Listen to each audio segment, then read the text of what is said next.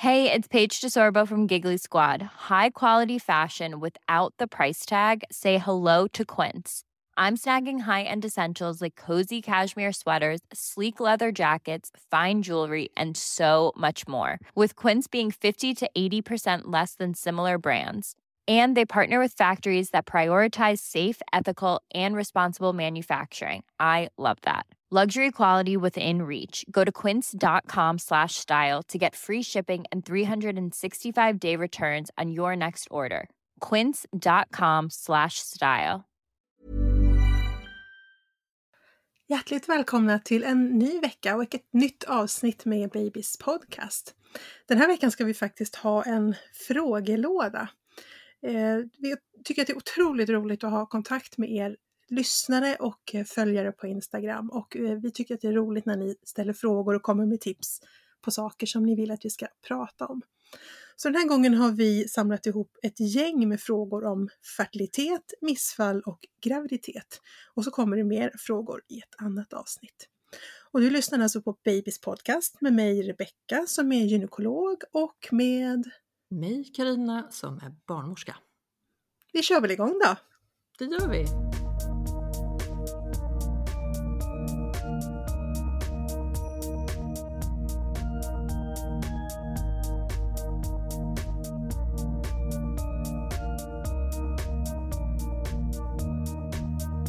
Men Rebecka, så himla kul och trevligt att det är så otroligt många frågor.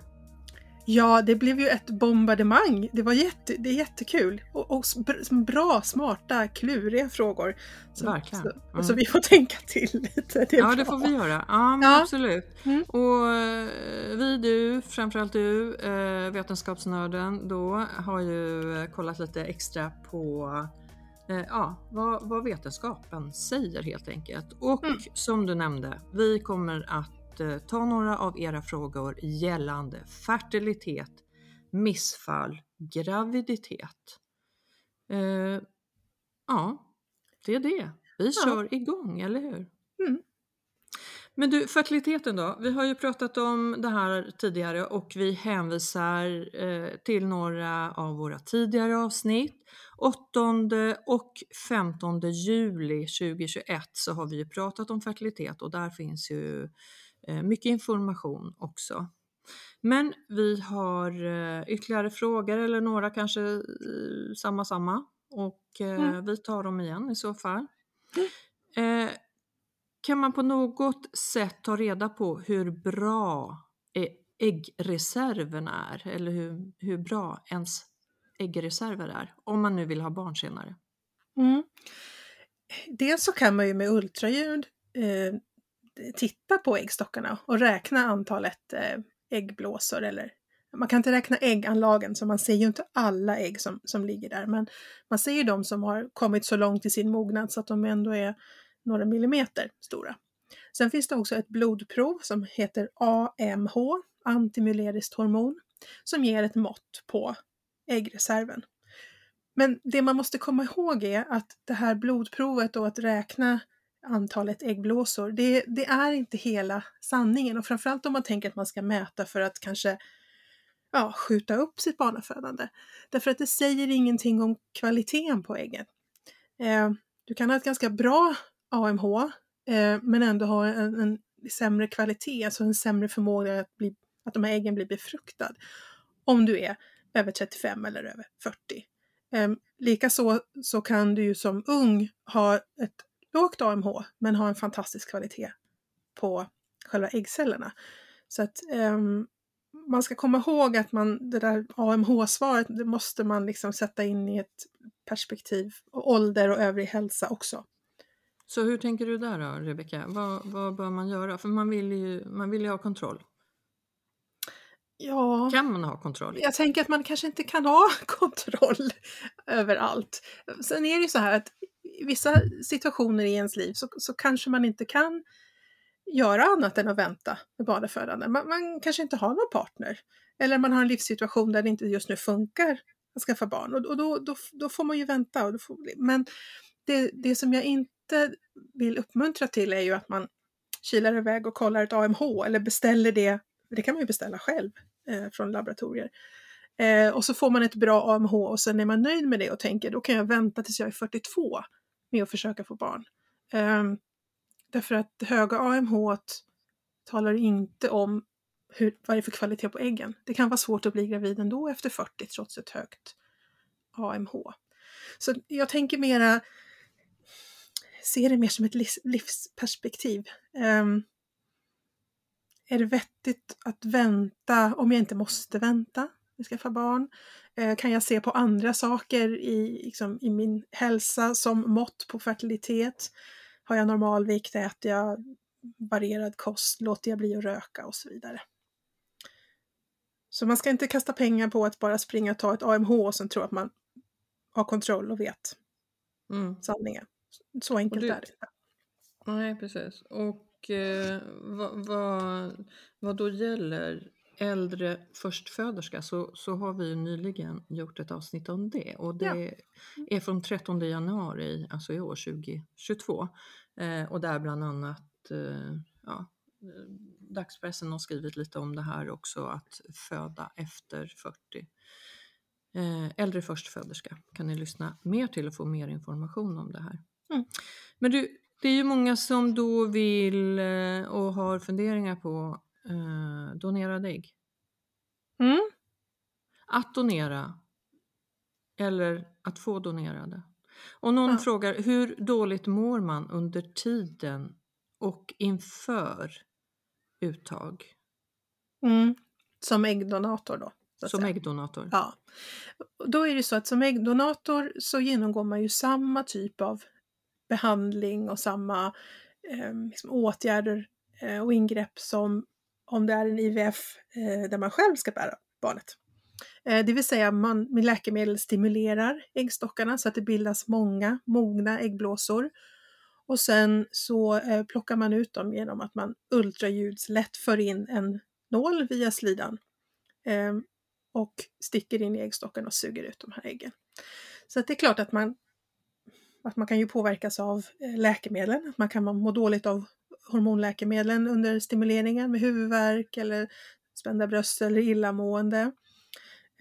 Själva äggplockningen i sig är smärtsam, men man får ju då hjälp med smärtlindring och vid behov lugnande medicin också. Det är ju också så att allting går ju framåt liksom, med fertilitetsbehandling och forskning och läkemedel, så att biverkningar och liksom att må dåligt av läkemedlen, den risken är ju mindre nu än det var tidigare. Ja, men såklart så tänker jag att det är ju väldigt individuellt också. Ja, så är det ju också. Men det är liksom ingen extra jobbig, det är inte jobbigare att vara donator än själva behandlingen för IVF i sig, om man gör IVF för sig själv så att säga. För det är i grunden samma stimulering. Och det kan vara något fint i att donera ägg. Absolut. Vi har ju ett avsnitt just om äggdonation. Det kom i somras, 24 juni 2021. Där vi pratar om äggdonation både ur donatorns synvinkel, vad krävs för att bli donator och hur går det till, men också ur mottagarens synvinkel. Hur är det med hur gör man när man genomgår en äggdonation och får ett ägg, och hur blir den graviditeten och så vidare. Så det avsnittet kan ni lyssna mer på om ni funderar på äggdonation. Om man då tittar till tipsen, bästa fertilitetstipsen, och då tänker jag både för mannen och kvinnan. Ja, det finns ju massor. Det här är ju mitt älsklingsområde. Men, Nu får du begränsa det lite. Jag ska skärpa mig. Vi har faktiskt 2 hela avsnitt om just livsstilsfaktorer och fertilitet. Yes. Så det är bara att gå tillbaka och titta. Men skulle jag ge min topp 5 och jag då ska bunta ihop både man och kvinna i det här, så skulle jag säga sträva efter normalvikt. Träna lagom. Vi vet att både stillasittande och extremt mycket träning är dåligt för både ägg och spermier. Låt bli och rök. Är du kvinna så ska du ta folsyra åtminstone en månad innan planerad graviditet. Och begränsa kaffeintaget till 2 koppar per dag. Och det gäller både män och kvinnor. Så topp 5. Normalvikt, träna lagom, rök inte, ta folsyra, begränsa kaffeintaget. Mm. Kaplans 5 får ni där. Perfect. Ja. Ja. Fråga om man kan bli gravid med IVF utan några äggledare. Svar ja. Behöver inga äggledare när det är IVF. För i och med att man stimulerar äggstockarna med läkemedel och sen plockar ut äggen med en nål och så sker befruktningen utanför kroppen. Så får man tillbaka det befruktade ägget. Då behövs inga äggledare. Så IVF är ju den fertilitetsbehandling vi gör när en kvinna saknar äggledare. Till exempel för att de är bortopererade eller för att de är skadade av någon infektion eller av endometrios. Så att, det är IVF som gäller då om man inte har äggledare. Men du, en följdfråga på det då. Borde jag frysa in ägg efter att ha opererat bort en äggledare? Den där är lite lurig och svår. Det är svårt att ge något kort, enkelt, flashigt svar på det. Man kan säga så här, att om man har opererat bort en äggledare, det beror ju lite på varför man har tagit bort den. Men om vi nu säger att den var skadad av någon anledning. Så är det ju som så att då har man ju då en förhoppningsvis fullt fungerande äggledare kvar. Det är ju så att man kan ju ha lite svårare att bli gravid. Framförallt kan det ta lite längre tid att bli gravid om man saknar en äggledare. För att då har du ju bara en äggledare kvar. Om någon är 25 och har tagit bort en äggledare så skulle jag säga att det kanske inte är värt att frysa in äggen. Därför att den personen har så många år kvar av fertilt liv. Det kommer hinna bli en spontan graviditet i alla fall. Är det däremot någon som är lite äldre och där klockan tickar på, där skulle man möjligen kunna tänka sig att det finns en poäng med att frysa ägg. Just av den anledningen att ska man liksom själv vänta så kan det ta tid. Inget solklart svar, där blir det väldigt individuellt. Förlåt för det, men så är det ju. Det beror på vem är du, hur gammal är du, hur ser ditt liv ut, har du barn, har du inte barn, ja, så. Ja, men sen finns det ju inga garantier oavsett att man kan bli gravid, men man får väl ta ett resonemang med sin läkare utifrån var man befinner sig i livet då. Det finns ju inga garantier till barn bara för att man har frusit sina ägg. Det har vi ju pratat med Mikaela Laurén om förresten. Ja, så att, precis. Så där tycker jag, funderar man på det så då tycker jag man ska prata med sin gynekolog för att få ett svar som gäller just för dig. För det finns inget allmänt liksom. Nej, och du menar att man inte till 100 litar på att de där äggen är dugliga sen till en graviditet. För det var ju verkligen vad Mikaela Laurén var ute för också. Och finns också avsnitt som ni kan lyssna till. Hennes rekommendationer där. Som nu har blivit en mamma. Ja, eller nu, men några månader sedan. Du är ju den här livsstilscoachen, kostrådgivaren. Hur mycket påverkar livsstil, kost, träning, sömn, stress med mera chanserna att bli gravid? Jättebra fråga. 10 000 kronors frågan. Det vet vi faktiskt inte.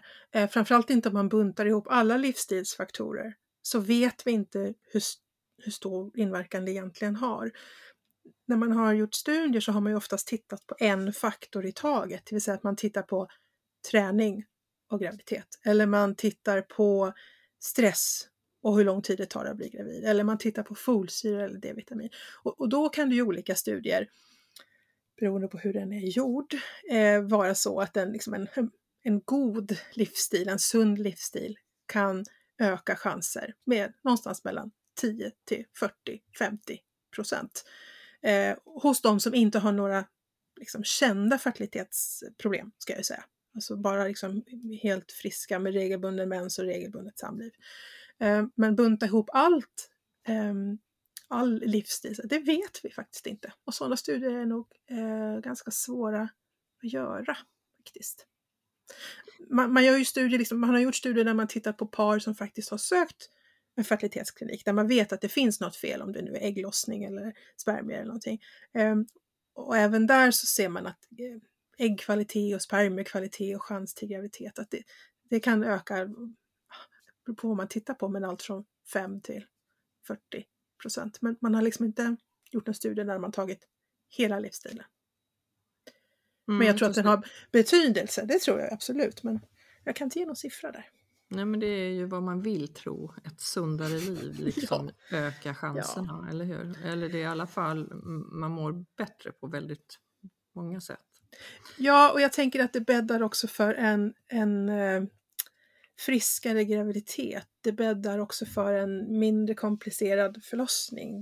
Det bäddar för ett friskare liv som småbarnsförälder. Jag menar, jag kan inte se någon nackdel med att leva sunt. Nej. Så, ur den aspekten. Nej. Men du, om vi lämnar det och då ser, för att stimulera ägglossning så får vissa ett läkemedel som heter, vad heter det? Letrozol. Precis, och andra får Letrozol plus Ovitrell. Precis. Ja, det här var en väldigt specifik fråga. Men, och varför är det så olika då? Jo, man kan säga så här, Letrozol gör i sig att det är det vi använder för att stimulera själva äggstockarna. Det är det vi gör för att få fram ett moget ägg. Oftast, och så här vi gör lite olika därför att vi lutar oss på lite olika studier. Det finns lite olika traditioner på olika kliniker. Det ena är inte mer rätt eller fel än det andra.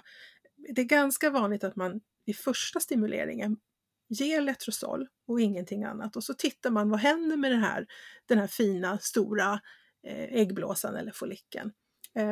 Man kanske kollar upp med ett nytt ultraljud efter några dagar. Har det här ägget lossat? Man kan mäta med blodprov. Man kan kolla progesteron i blodet för att se om det blev någon ägglossning eller inte. Och blev det, ja men då vet vi att just den här patienten kan vi stimulera med Letrozol och så ägglossar hon av sig självt. Men de som inte ägglossar av sig självt, de som inte får den här signalen från sin hjärna, varsågod och släpp det här ägget, de får hjälp med Ovitrell. Vilket är en spruta. När man tar den så sker ägglossningen inom 36 timmar. Så att det är också det, man skräddarsyr efter vilken patient man har framför sig och hur man svarar på behandling. Och sen vet jag att det finns de kliniker som av tradition alltid ger Letrozol och Ovitrell tillsammans till alla. Och det kan ju finnas liksom praktiska skäl till det också. Att man ska inte göra någon testomgång. Liksom. Precis, och det ena eller andra är inte fel. Nej. Det ser bara olika ut.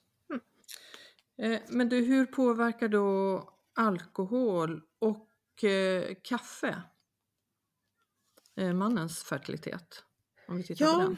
Ja, precis. Det har ju det här med att man ska begränsa alkoholintag och kaffe som kvinna man vill bli. Det har ju varit känt ganska länge, men vi börjar prata mer och mer även om mannens konsumtion. Och det vi vet om kaffe, det är att kaffe höjer testosteronnivån hos män. Och det kan man ju tycka, det låter ju bra. Men det får inte bli för högt, för att för högt testosteron påverkar också spermiebildningen och spermiekvaliteten. Så där är det faktiskt samma riktlinjer för män som för kvinnor, att 2, möjligen max 3 koppar per dag.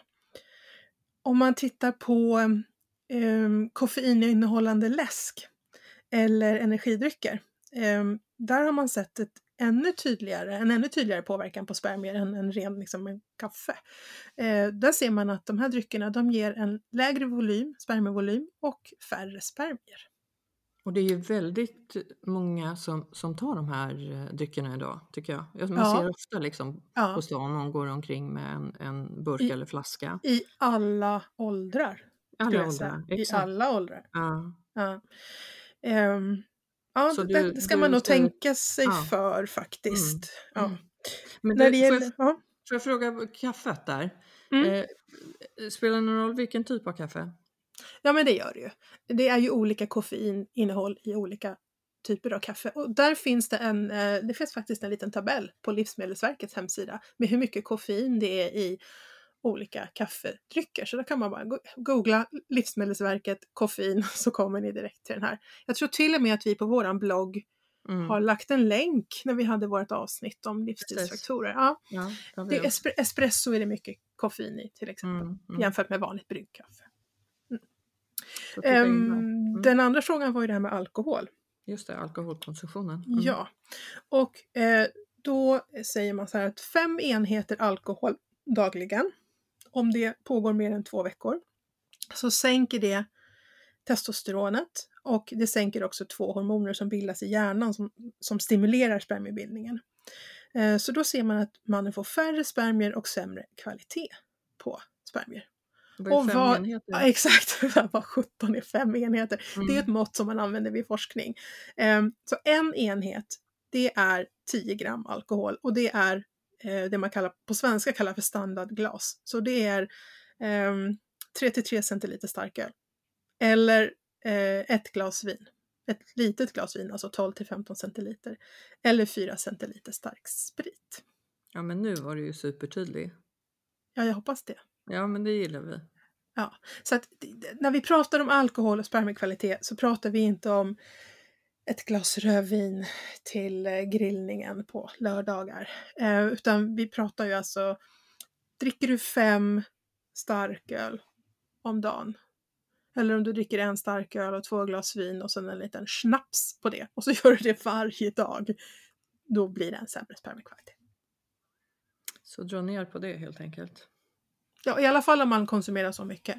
Dricker man ett glas rött någon gång i veckan eller liksom några gånger i veckan, där ligger inte problemet utan det är en större konsumtion i så fall. Men du, många jobbar ju natt eller jobbar skift och alternerar mellan dag och kväll och någon natt. Hur skulle du säga att det här, har du sett någonting om det? Hur det kan påverka fertiliteten? Alltså vi kan ta bara rent nattarbete och så tar vi den där skiftarbetaren också då. Ja, då kan jag börja med att säga skift. Att det är ganska lite studerat. Ska jag säga. Det finns inte jättemycket data. Det finns några studier på det här med liksom att jobba skift och jobba 3 skift och att det påverkar fertilitet negativt. Det finns betydligt mer data kring just rent nattarbete. Och då har nattarbete visat sig att det tar längre tid att bli gravid och det är en ökad risk för missfall. Och man ser att kvinnor som arbetar natt, nackdelen med studien här, att man har inte riktigt definierat om det är alltid natt eller om det är skift där natt ingår.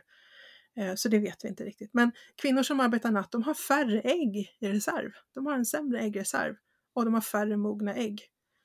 Och är den här nattarbetande kvinnan dessutom överviktig eller över 37 år, då blir det ännu tydligare.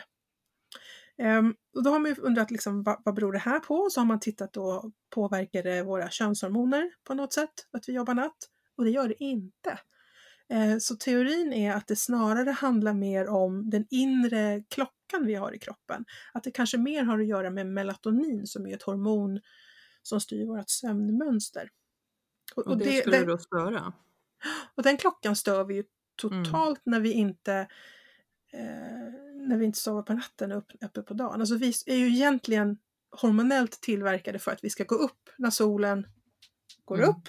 Vi ska gå ut och mata hönsen och mjölka korna och plöja åkern. Och sen när solen går ner och det blir mörkt, då ska vi gå in och gå och lägga oss. Men det är väl alltid mörkt när vi ska mjölka korna? Nej, i och för sig på sommaren, då har vi ljus istället. Ja, då har vi man det får här. ta något. Ja, alla behöver inte bo i... vi kanske inte är gjorda för att bo i kalla Norden heller om vi ska vara riktigt chicka. Så. Men, nej. Ljus hela dygnet eller mörkt hela dygnet. Ja. Det är inte lätt. Nej. Och det tycker jag borde väl också i så fall påverka liksom var vi bor någonstans, och med tanke på Sverige och det lilla ljus vi har vintertid. Ja, och det ser man ju framförallt på våra D-vitaminnivåer också. Vi har så lite solljus, vi har lågt D-vitamin. Det är väldigt många i Sverige som har gränsvärden på D-vitamin, framförallt under vintern. Och det påverkar ju också fertilitet och graviditet. Men och hur vi mår. och det har vi ju pratat om tidigare, men vad säger du då till befolkningen och till den som vill eller är gravid? Bör vi äta extra D-vitaminer? Eller ta det? Ja, om vi inte får i oss det i kosten eller genom solljus. Alltså det viktigaste är ju solljus. Men är det som så att man inte ens på sommaren eller på våren är ute särskilt mycket, eller att man har täckta kläder, eller att man kanske har väldigt mörk hy och har liksom ett naturligt skydd mot solljuset, då är det svårt att få tillräckligt med D-vitamin i Sverige när vi har så svag sol. Är det som så att man inte äter fet fisk 3 gånger i veckan till exempel, för där har vi det mesta av D-vitaminen till kosten, då ska man nog fundera på ett D-vitamintillskott. Men du rekommenderar att man testar? Kollar sig? Ja, alltså egentligen för gemene man, nej, skulle jag säga. Nej. Mm. Vet du med dig att du äter aldrig fisk och du sticker aldrig ut näsan i solen, så då kan man faktiskt ta ett receptfritt D-vitamin. Det brukar räcka. Är det däremot så att man har något sjukdomstillstånd, liksom extrem trötthet och andra saker som man går och utreder sig för, då brukar man ju kontrollera ett D-vitamin. Så att det är mer om man har andra symptom, eller man har symptom liksom på D-vitaminbrist, då är det bra att veta hur lågt det är så att man får en receptbelagd skräddarsydd dos. Men för vem som helst som mår bra men Vill må bättre. sitter i ett mörkt hörn och vägrar fisk, typ som jag, då tycker jag man kan ta D-vitamin. Jag ger mina tonåringar... Vägrar du fisk? Ja. Nej, men jag vägrar inte fisk, men jag har ett litet barndomstrauma som gäller fisk och fiskben. Och det gör att det är lite jobbigt med fisk för mig. Ja, vi ska inte prata om det. Nej, det ska vi inte gå in på. Men jag vill veta, hur går det med dina skaldjur då? Det går bra, eller? Ja, men skaldjuren går bra, tack. Ja, jag har inga barndomstrauman med skaldjur. Nej. Okay. Nej. Det är bra. Men du, kan man få, om man nu tar ett extra sån här receptfritt D-vitaminpiller, kan man få i sig för mycket? Ja. Kan det vara skadligt? Ja, man kan få i sig för mycket. Men då har man ju inte följt doseringen på burken. Följer man dosen som står på burken så är det ingen risk för överdosering. Det är mer om man får för sig att nu ska jag klämma i mig 10 D-vitamintabletter eller 20 D-vitamintabletter om dagen eller en hästdos. Då finns det ju risk att man tar för mycket och då kan det påverka njurarna till exempel. Ja, just det. Men jag tänkte mer om du käkar 3-4 då för att du tycker det är så himla gott och ett piller D-vitamin. Det kan och dessutom ligger och pressar i solen. Nej, det skulle jag säga, det är ingen fara. Nej. Det är också så att vårt upptag, vi har ett fiffigt upptag av näring i kroppen. Har vi överskott på någonting som vi har fått i oss naturligt, så tar vi inte upp kosttillskotten så bra. Generellt sett så tar vi inte upp kosttillskott toppen bra. Vi tar upp det bättre i kosten. Starkt argument för att se över kost istället för att springa och köpa piller. Just det, så. Ja, bra tips där. Vi pratar fertilitet fortfarande och då undrar jag fertilitet och oregelbunden mens. Ja. Det var inte så mycket till fråga. Men det var inte så mycket till fråga. Nej, vet jag inte riktigt vad frågeställaren är ute efter. Men jag tänker så här. En oregelbunden mens kan ju bero på olika saker naturligtvis. Men orsaken till en oregelbunden mens kan ju också vara en orsak till att det är svårare att bli gravid. Eller att det åtminstone tar längre tid att bli gravid. Om man har en väldigt gles mens, att den kanske bara kommer var tredje månad. Då kanske man bara har 4, 5, 6 ägglossningar på ett år istället för 12, 13. Då har man bara hälften så många chanser på ett år och då tar det längre tid. Är mensen oregelbunden så att det verkligen är hipp som happ och hur som helst, och här är det 5 dagar emellan och här är det 12 och här är det 19 och här är det 43. Hoppar den så mycket, då kan man ju misstänka att den här personen har inte ägglossning överhuvudtaget. För det är ju ägglossningen som gör att mensen blir regelbunden. Så att alltså, fertilitet, eller snarare infertilitet och oregelbunden mens, visst hänger de ihop? Så kan man ha mens utan ägglossning, som var en annan fråga. Då var svaret? Ja, du kan blöda utan att ha ägglossning. Därför att du kan, om du inte ägglossar men ändå bygger upp en väldigt tjock slemhinna i livmodern, så kommer till slut den att stötas ut. Och då blöder du. Men då blir det inte så många sådana blödningar per år. Men med mens så menar vi ju egentligen den här blödningen som kommer 2 veckor efter en ägglossning. Och det, men då kommer den regelbundet, då har du en ägglossning. Ja. Så man kan ha, alltså fertiliteten behöver inte vara något fel på, även om man har en oregelbunden mens? Nej, behöver inte. Kan gå bra ändå. Ja. Hey, it's Danny Pellegrino from Everything Iconic. Ready to upgrade your style game without blowing your budget? Check out Quince. They've got all the good stuff, shirts and polos, activewear, and fine leather goods, all at 50 to 80% less than other high-end brands. And the best part? They're all about safe, ethical, and responsible manufacturing. Get that luxury vibe without the luxury price tag. Hit up quince.com/upgrade for free shipping and 365-day returns on your next order. That's quince.com/upgrade. Millions of people have lost weight with personalized plans from Noom. Like Evan, who can't stand salads and still lost 50 pounds. Salads generally for most people are the easy button, right? For me, that wasn't an option. I never really was a salad guy. That's just not who I am. But Noom worked for me. Get your personalized plan today at Noom.com. Real Noom user compensated to provide their story. In 4 weeks, the typical Noom user can expect to lose 1 to 2 pounds per week. Individual results may vary. Men du, vi pratar lite spermier då. Vi har pratat innan, vet jag, om värme som kan ge en nedsatt funktion. Finns det ett samband mellan dessa? Ja, det här är ju alltså grundanledningen till att testiklarna faktiskt hänger utanför på kroppen och inte sitter inne i magen som äggstockarna gör. Det är just för att de vill inte ha för varmt. De vill ha 34 grader och inte 37 som vi har centralt i kroppen. Och det är så att om en man har det lite varmt, badar mycket bastu, heta bad, väldigt varma tajta kläder, eller har ett yrke där det blir väldigt varmt i liksom skrevområdet, så ser man att det finns en koppling till nedsatt fertilitet. Färre spermier, de simmar sämre och så vidare. En yrkesgrupp som drabbas en del av det här, det är faktiskt manliga kockar. Just för att de står liksom i precis rätt höjd vid grillbord eller stekbord många timmar per dag, och så blir det varmt.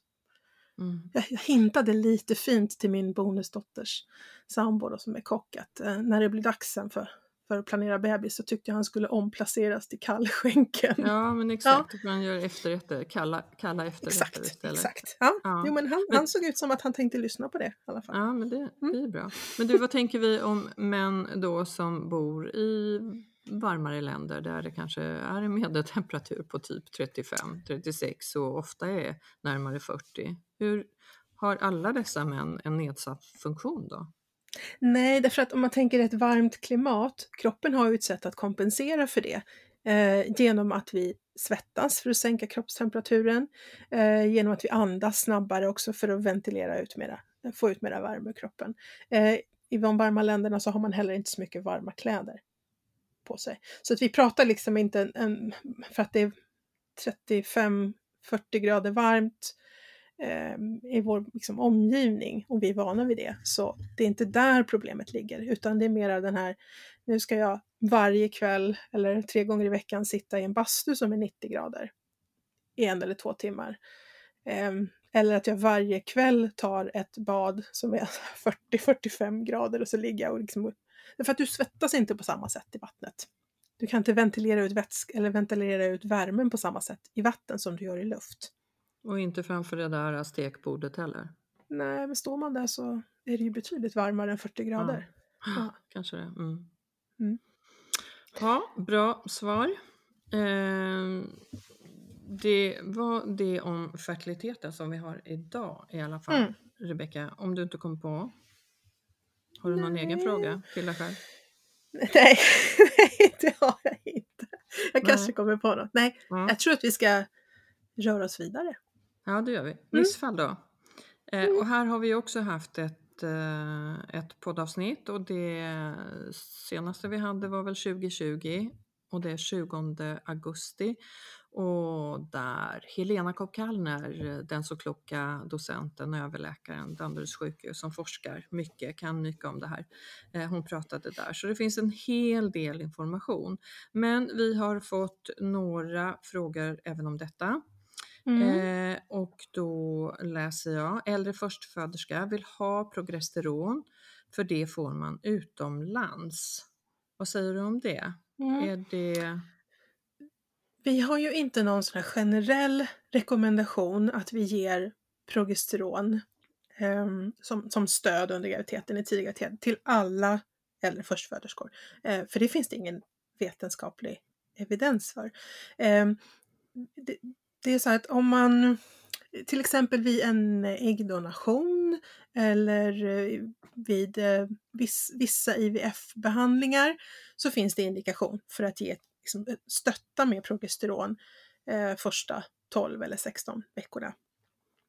Och det har ju att göra med att då funkar inte den egna progesteronfunktionen. Den här gula kroppen som vi har i äggstocken efter en ägglossning som ska bilda progesteron och upprätthålla graviditeten, den finns ju inte till exempel vid en äggdonation eller vid en IVF när man för tillbaka ett fryst embryo i en senare cykel.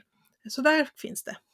Sen kan det finnas att man har gjort en utredning av upprepade missfall till exempel och sett att just den här kvinnan har det man kallar för corpus luteum-svikt, eller att man har en sviktande funktion i sin gulkropp, att man kanske bildar progesteron i 4 veckor, men sen så tappar det takten och så sjunker den här halten och så går graviditeten under. Det är ett väldigt, väldigt litet antal kvinnor som faller in under den gruppen. Men där kan det finnas en indikation. Men en spontan graviditet på någon som är 35 eller 40, så, där finns det liksom det finns ingen vinst med att ge progesteron.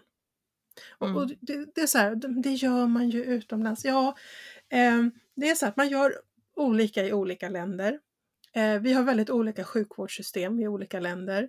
I en del länder ska man komma ihåg att allt sånt här är privat sjukvård. Man betalar. Då vill kliniker ha nöjda kvinnor och då skriver man ut recept på allt möjligt som man kanske inte har så mycket på fötterna. Men då känner kvinnan ändå att här har vi fått mycket medicin, här är jag väl omhändertagen. Men så mycket vetenskapligt finns det kanske då inte bakom. Så där är skillnaden, varför vi gör olika. Men du, vi har ju pratat utomkvedshavandeskap tidigare, och det gjorde vi 28 oktober 2021, så där finns det ju mycket information om just det. Men vår fråga för dagen då, finns det en risk att jag får utomkvedshavandeskap igen, alltså en upprepad återfallsrisk? Ja. Och då beror ju det lite grann på hur man har behandlats för sitt utomkvedshavandeskap. Är det som så att man har till exempel opererats men den skadade äggledaren liksom, där utomkvedshavandeskapet satt, att man har låtit den vara kvar i kroppen för att den var inte så tilltygad. Eller om man har behandlats med metotrexat som är ett läkemedel som man kan behandla en del utomkvedshavandeskap med. I de fallen så finns det en upprepningsrisk att man får ett till utomkvedshavandeskap i samma äggledare. Och den risken är ungefär 15-20%. Om man däremot har gjort så att man har tagit bort den skadade äggledaren för att den var så skadad, så blir det begåvade svaret det beror på. Om bara den ena äggledaren var skadad och den är borta, men då har man ju ingen ökad risk för att få utomkvedshavandeskap i den friska äggledaren.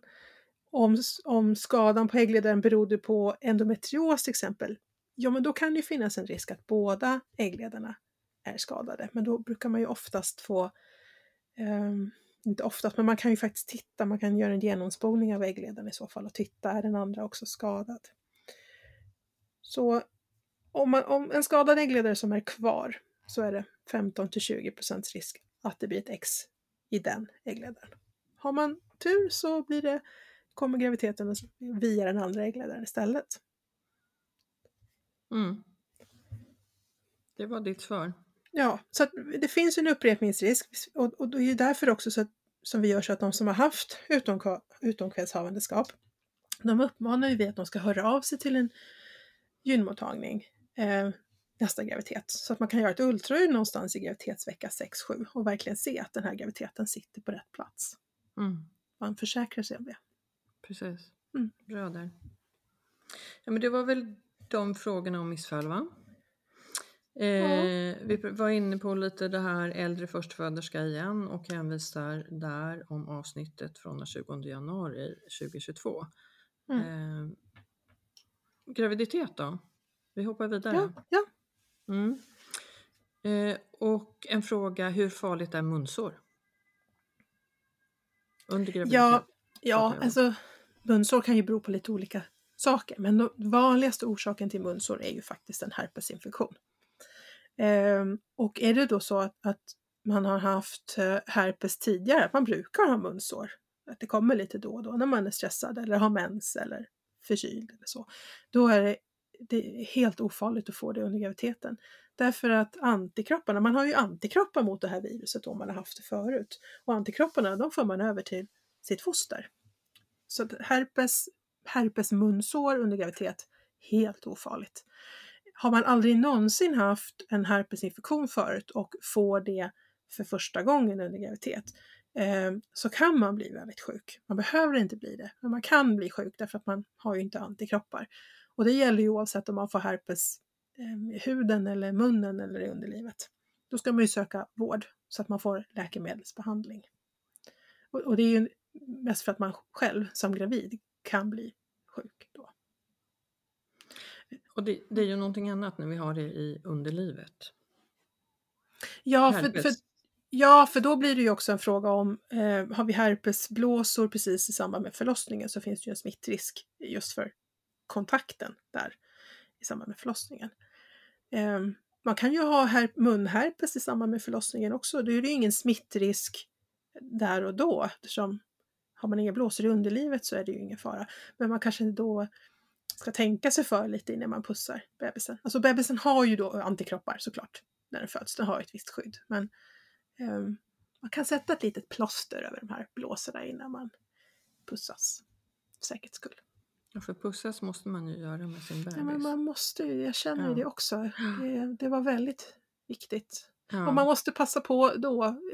Sen när de blir större så gör de motstånd och springer iväg. Så är det också. Ja. Men du, vad skulle du säga att vi testar bebisarna då? Det gör vi ju inte. Alltså när barnet är fött. Och, Nej.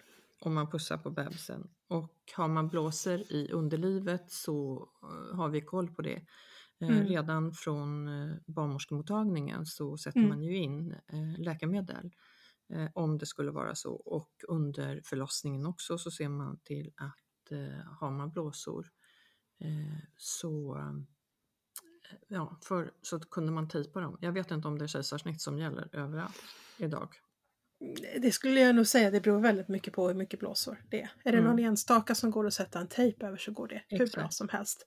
Skulle det vara en brak herpesinfektion och framförallt om det är en första infektionen, alltså det vi kallar för primärherpes, då är det ju ett kejsarsnitt för säkerhets skull. Ja.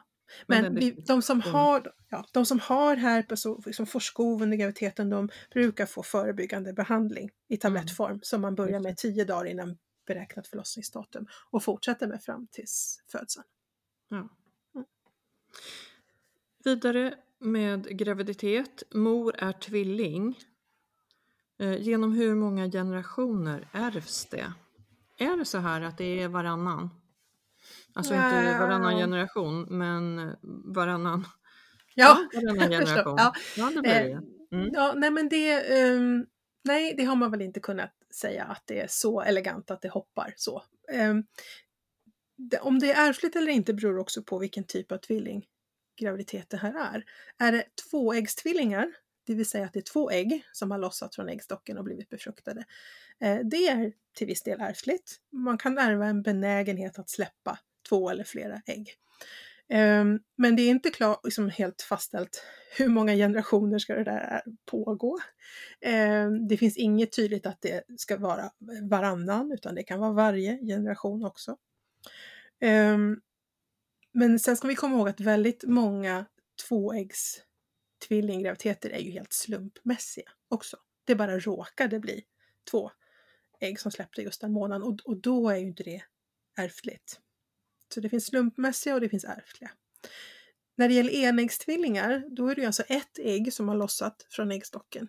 Och sen har det delat sig väldigt tidigt och då blivit 2 embryon och sen 2 foster. Det verkar inte vara ärftligt. Det finns en svensk studie som antydde att det kunde finnas någon ärftlighet där. Men det är också den enda som jag har kunnat se. Så att, som man säger, att enäggstvillingar inte är ärftligt. Ja. Min mormor var tvilling. Men vi har gått och väntat på att någon annan i släkten ska klämma ur sig tvillingar. Men det är ont om det. Jag har en syssling som har tvillingar. Men det verkade mer slumpmässigt än ärftligt. För det är ju ändå en fråga man får på barnmorskemottagningen. Men du, vi ser ofta, vi ser inte så ofta åderbråck i underlivet, men det är ofta en fråga som kommer. Om det, alltså hur det påverkar mig. Blir det värre och värre under graviditeten, senare del? Kan jag föda vaginalt? Kommer det att gå över? Finns det något att göra? 1000 frågor på en och samma gång här. Jag skulle nog vilja säga att jag ser det ofta.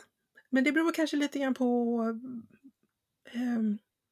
jag kanske ser ett lite selekterat material. För de som har åderbråck i underlivet och har besvär av det, de kommer ju till doktor, behöver hjälp på ett eller annat sätt.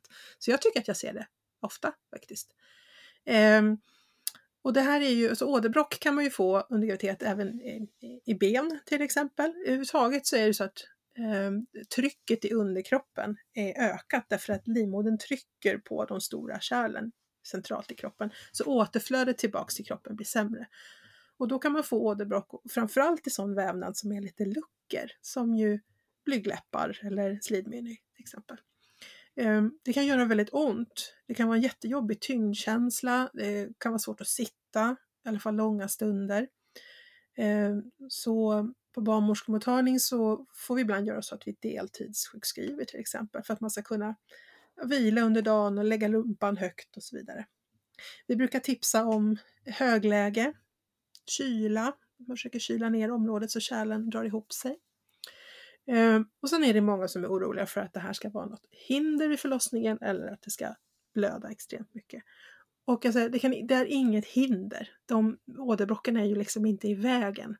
Och det som händer under själva födseln när barnets huvud tränger ner, det är att barnet komprimerar ju också de här kärlen. Utövar liksom ett tryck med sitt huvud och sin kropp mot de här blodkärlen. Så att de trycks liksom ihop.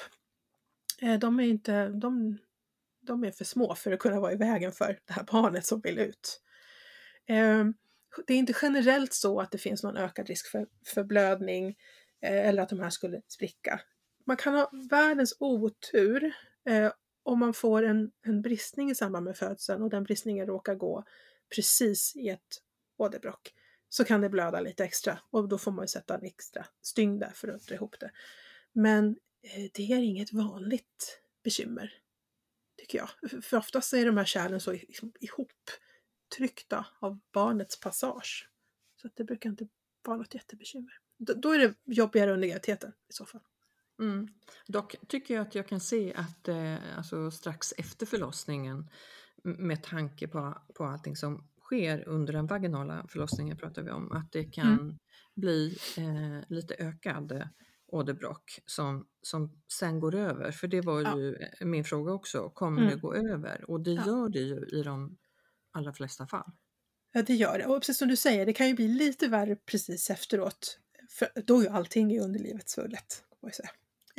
Men sen så går det ju där sakta tillbaka. För hos de flesta så försvinner det helt och hållet. Har man varit gravid och fött barn många gånger så kan det vara så att det kanske inte försvinner helt. Det blir aldrig som ett litet åderbråck kvar. Det brukar inte vålla några större bekymmer sen liksom efter graviditeten och efter födseln. Men en del kan ha ett litet åderbråck kvar som man ser vid en gynundersökning men som man liksom inte märker av själv. Och tips igen. Vad kan du tipsa till att göra? Ja, men det är Kyla för att dra ihop blodkärlen och smärtlindra. Och försöka vila när det går. Alltså vila och lägga rumpan lite högt. Lägga sig i soffan med en kudde under rumpan. Så att underlivet är lite högre än hjärtat. Kan lindra en stund.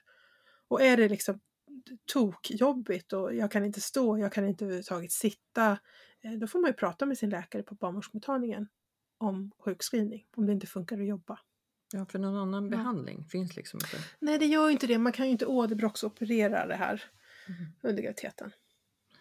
Någonting som jag tänker på också som ju flera eller kanske till och med många gravida lider av, och det är ju åderbråck som vi kallar hemorrojder. Och det kan ju också vara väldigt besvärligt och kan komma under graviditeten, kan öka på sig under efter förlossning strax. Men de allra flesta där, de går ju också tillbaks, fast det kan ta en tid och ibland väldigt lång tid.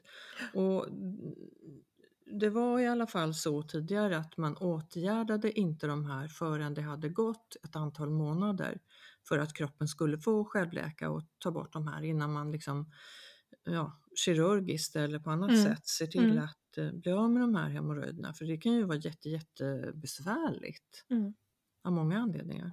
Vad är din erfarenhet av hemorrojder i samband med graviditet och förlossning? Ja, jag skulle säga att om man tänker att om man jämför liksom åderbråck och åderbråck så skulle jag säga att åderbråck, blygdläppar och slida, det är ett större problem under själva graviditeten än vad hemorrojden är. Och sen efter förlossning så tycker jag nog att de fler har bekymmer med hemorrojder än vad det är personer som har bekymmer med åderbråck i slidöppningen. Hemorrojder är också lite svårare att få bukt med. De kan hänga i mycket längre än andra åderbråck. Och blir ju liksom också problematiskt därför att det kan göra väldigt ont att gå på toaletten till exempel. Det är ju, om inte hemorrojderna liksom lugnar ner sig och går tillbaks efter några månader efter födseln, så det har inte jag så jättemycket erfarenhet av att behandla, därför att då tillhör ju inte den födande, tillhör ju inte barnmorskemottagningen längre, utan då hänvisar ju vi till vårdcentral som i sin tur då kan hänvisa till kirurgmottagning om det behövs göras något kirurgiskt. Så att jag ser inte det så mycket efter, av rent liksom praktiska skäl, att då är de inte mina patienter längre. Nej, fast då kan man i alla fall säga att det ska ju gå ett antal veckor, månader efter födseln. Ja. Mer om detta kanske så småningom. Nu ska vi se vad vi ska plocka för fråga. Berätta om erytrocytantikroppar och immunisering, detta lilla ämne. Ja, min första reflex är att säga nej, måste jag. Jag tycker att det är svårt. Jag förstår att många tycker att det är lurigt, för jag tycker själv att det är svårt. Där skulle jag faktiskt vilja tipsa er om ett poddavsnitt som vi gjorde i juli 2021 med Elinor Tiblad som är fantastiskt duktig på det här med erytrocytantikroppar och immunisering, och dessutom oerhört pedagogisk, kan förklara det här krångliga med immunisering så att det blir begripligt och roligt att lyssna på. Så att istället för att jag sitter här och svamlar om detta svåra ämne, så säger jag lyssna på avsnittet med Elinor Tiblad. 1 juli 2021. Ja, men hon gör det så himla bra för att hon är ju som du säger väldigt pedagogisk och man förstår. Så att det är ett mycket, mycket bra avsnitt om detta som vi lämnar över till henne. Regelbundna förverkar är nästa vid vila från vecka 35 som inte ger sig om det här tröttar ut livmodern då till förlossning. Och det skulle väl jag säga som barnmorska att tröttar ut livmodern skulle jag inte säga i normala fall att det gör. Alltså förvärkar har man ju för att livmodern, den ska ju träna sig. Sen upplever vi det här på väldigt olika sätt. Livmodern tränar sig inför att liksom kunna göra det magiska, gigantiska jobb att föda fram det här barnet. Den behöver ju också bli en ännu starkare muskel. En muskel som tränar sig som, alltså ska vi träna biceps och få igång den här muskeln bli ännu starkare, då måste vi ju träna den. Det är ju samma med livmodern lite grann. Men sen så är det väl en avvägning där. Regelbundna förvärkar, jag vet inte hur mycket och hur länge de är, och under vila kanske man känner dem framförallt, tänker jag. Så att det kanske är så att det är en bebis som vill komma ut tidigare också, och att det blir en prematur födsel. Vad tänker du när du får in kvinnor som har mycket av de här förvärkarna i vecka 35? Är det så att de beskriver att de är regelbundna, att de kommer i vila och att de inte vill ge sig, då tänker jag ju alltid att här är det ju risk för en för tidig förlossning. Så är det. Jag brukar undersöka, för jag känner på livmodern för att se, är det så att den är superlättretad, den drar ihop sig så bara jag nuddar vid den. Jag känner på livmodertappen för att se, har den förkortat sig något, har den öppnat sig något. Beställer en urinodling, för ibland kan urinvägsinfektion under graviditet te sig på det där sättet. Och är det så att det är liksom förlossning på gång, då skickar jag ju naturligtvis in den här gravida till förlossning och specialmödravård. Och är det inte det så brukar jag alltid resonera lite grann kring hur ser belastningen ut. Jobbar den här kvinnan fullt ös och har ett jobb som är väldigt fysiskt och som hela tiden retar upp livmodern. Då får man ju diskutera om hon ska vara sjukskriven och vila. För jag tänker, alltså, jag håller med dig om att regelbundna förvärkar inte tröttar ut livmodern. För det är lite skillnad liksom, mekaniskt i livmodern på förvärkar och förlossningsvärkar. Däremot tänker jag att det tröttar ut den gravida. Man liksom inte får sova en endaste natt för att livmodern bara bråkar. Så är man ju kanske inte i något liksom, toppläge när det väl sen drar igång och är en riktig förlossning. Så mer att det tröttar ut den gravida än själva livmodermuskeln. Och då får man se till, precis som du säger, se till och värna kvinnan så att hon får vila på bästa sätt. Och ibland så kan man ju ge henne någonting som kan sova på också för att vila ut sig. Men livmodern klarar sig som oftast, och den kan arbeta även vid underförlossning. Oavsett då vet vi ju inte hur länge hon kommer att gå.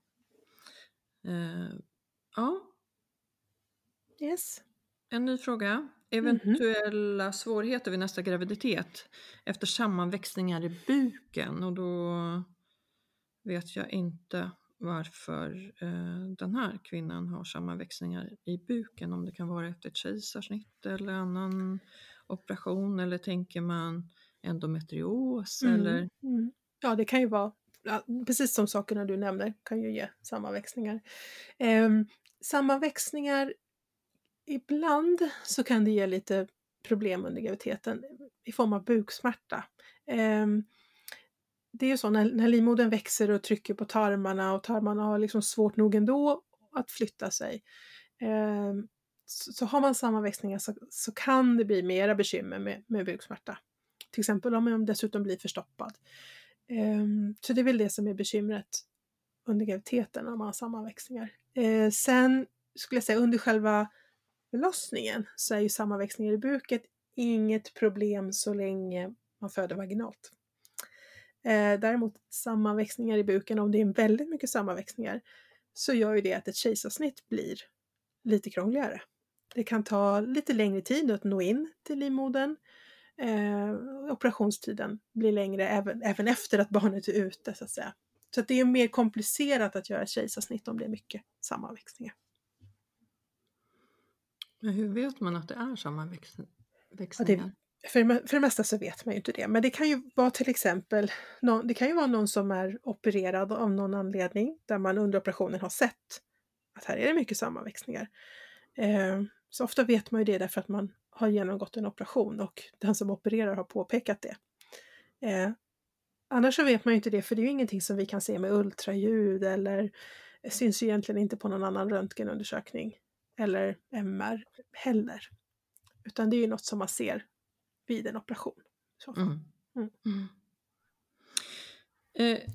Då undrar jag också, finns det positiva effekter med övervikt under graviditet? Alltså att man har ett BMI på 30-35. Finns det några som helst bra? Med det BMI så är det ju egentligen obesitas eller fetma och inte övervikt. Jag har funderat på den här frågan. Jag kan egentligen inte sådär komma på någon fördel under graviditeten i sig, jämfört med, om man då jämför med normalvikt till exempel. Men däremot så finns det under förlossningen kan det faktiskt finnas fördelar.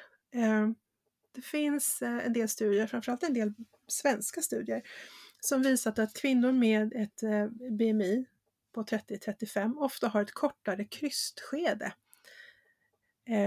än sina medsystrar med övervikt eller normalvikt. Man vet inte riktigt varför, men man har spekulerat i om det är så att har man ett högt BMI så har man ju ofta, inte alltid, men ofta också mer fett inne i buken, det man kallar för intraabdominellt fett. Man liksom inte bara rund på utsidan.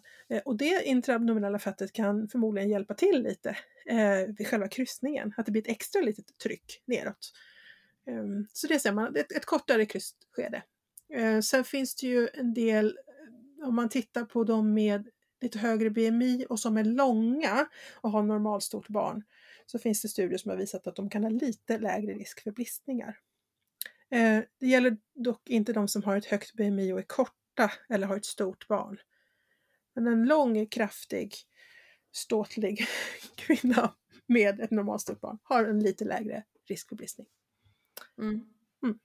Ja. Jag tror att det var våra frågor. Vi har pratat fertilitet, vi har pratat frågor om missfall, vi har pratat om graviditet.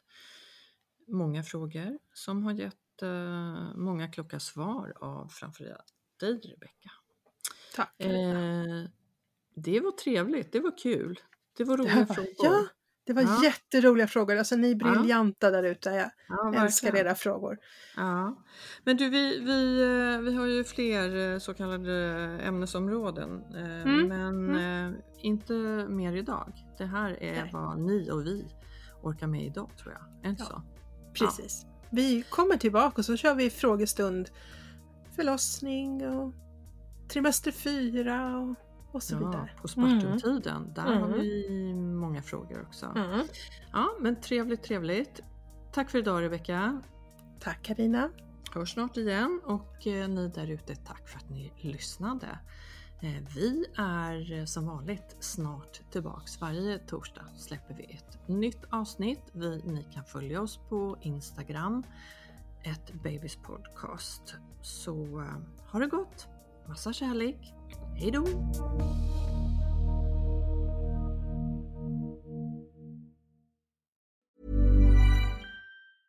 Cool fact, a crocodile can't stick out its tongue. Also, you can get health insurance for a month or just under a year in some states. United Healthcare short-term insurance plans, underwritten by Golden Rule Insurance Company, offer flexible, budget-friendly coverage for you. Learn more at uh1.com. Imagine the softest sheets you've ever felt. Now imagine them getting even softer over time. That's what you'll feel with Boll & Branch's organic cotton sheets. In a recent customer survey, 96% replied that Boll & Branch sheets get softer with every wash. Start getting your best night's sleep in these sheets that get softer and softer for years to come. Try their sheets with a 30-night guarantee. Plus, get 15% off your first order at bollandbranch.com. Code BUTTERY. Exclusions apply. See site for details.